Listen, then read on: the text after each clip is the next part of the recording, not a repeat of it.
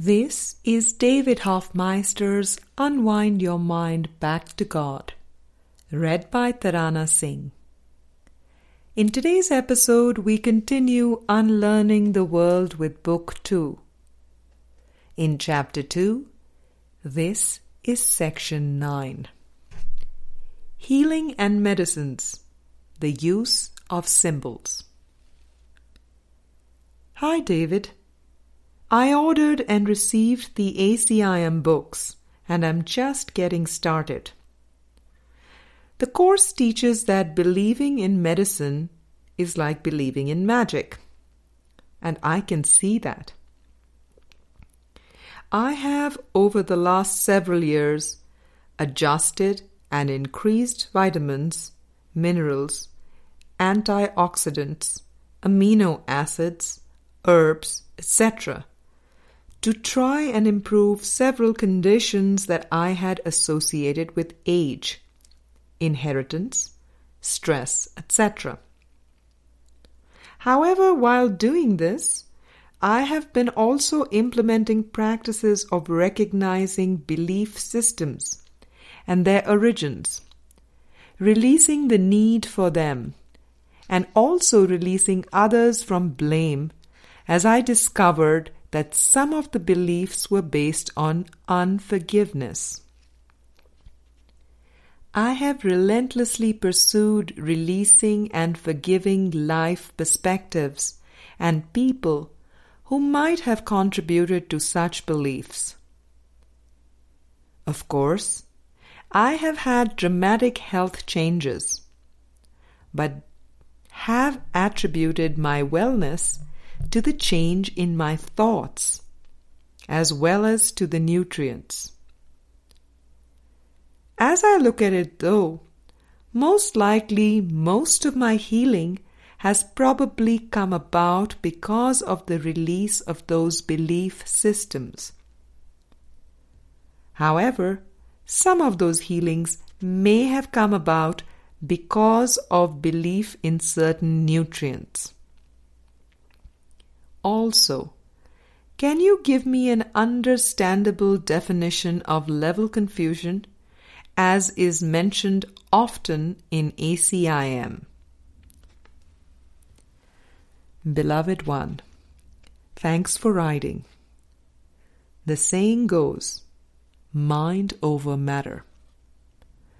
Illness and health are solely mental, and the belief in the physical or the manifest is the basis of all conflict, disease, stress, and upset. The mind is causative, yet the sleeping mind remembers not the making of the world. The sleeping mind believes that the world the ego made turned around and made the body self. This is the belief in physical birth. Thus it appears that events and circumstances happen to the body apart from its asking or control. The first step in healing this cause-effect split and reversal is opening to the realization that everything which seems to happen is the result of belief. The mind perceives what the mind believes. Questioning what is believed is therefore a way of raising the ego belief system to the light. Level confusion is the belief that time-space matter is causative instead of an unreal effect of an unreal cause. There is nothing causative in the material universe, and the sleeping mind is imprisoned by its own beliefs. Once the ego belief system is exposed as having no foundation, the effects it seemed to produce are seen as causeless. Appearances and images are seen for what they are, illusion, and no longer are they endowed with life and meaning. Right-mindedness or miracle-mindedness is the end of level confusion. For the miracle simply sees the false as false. The miracle does not judge the contents of consciousness, for it sees their unreality. The Holy Spirit looks not to effects, having judged their cause as unreal. The ego is the unreal cause. Trust the Holy Spirit in the transformation of the mind. The Holy Spirit will reinterpret everything perceived with a new perspective. If you do the workbook lessons of ACIM and read the text with openness and willingness, you will see that the Holy Spirit orchestrates everything of time-space for your benefit.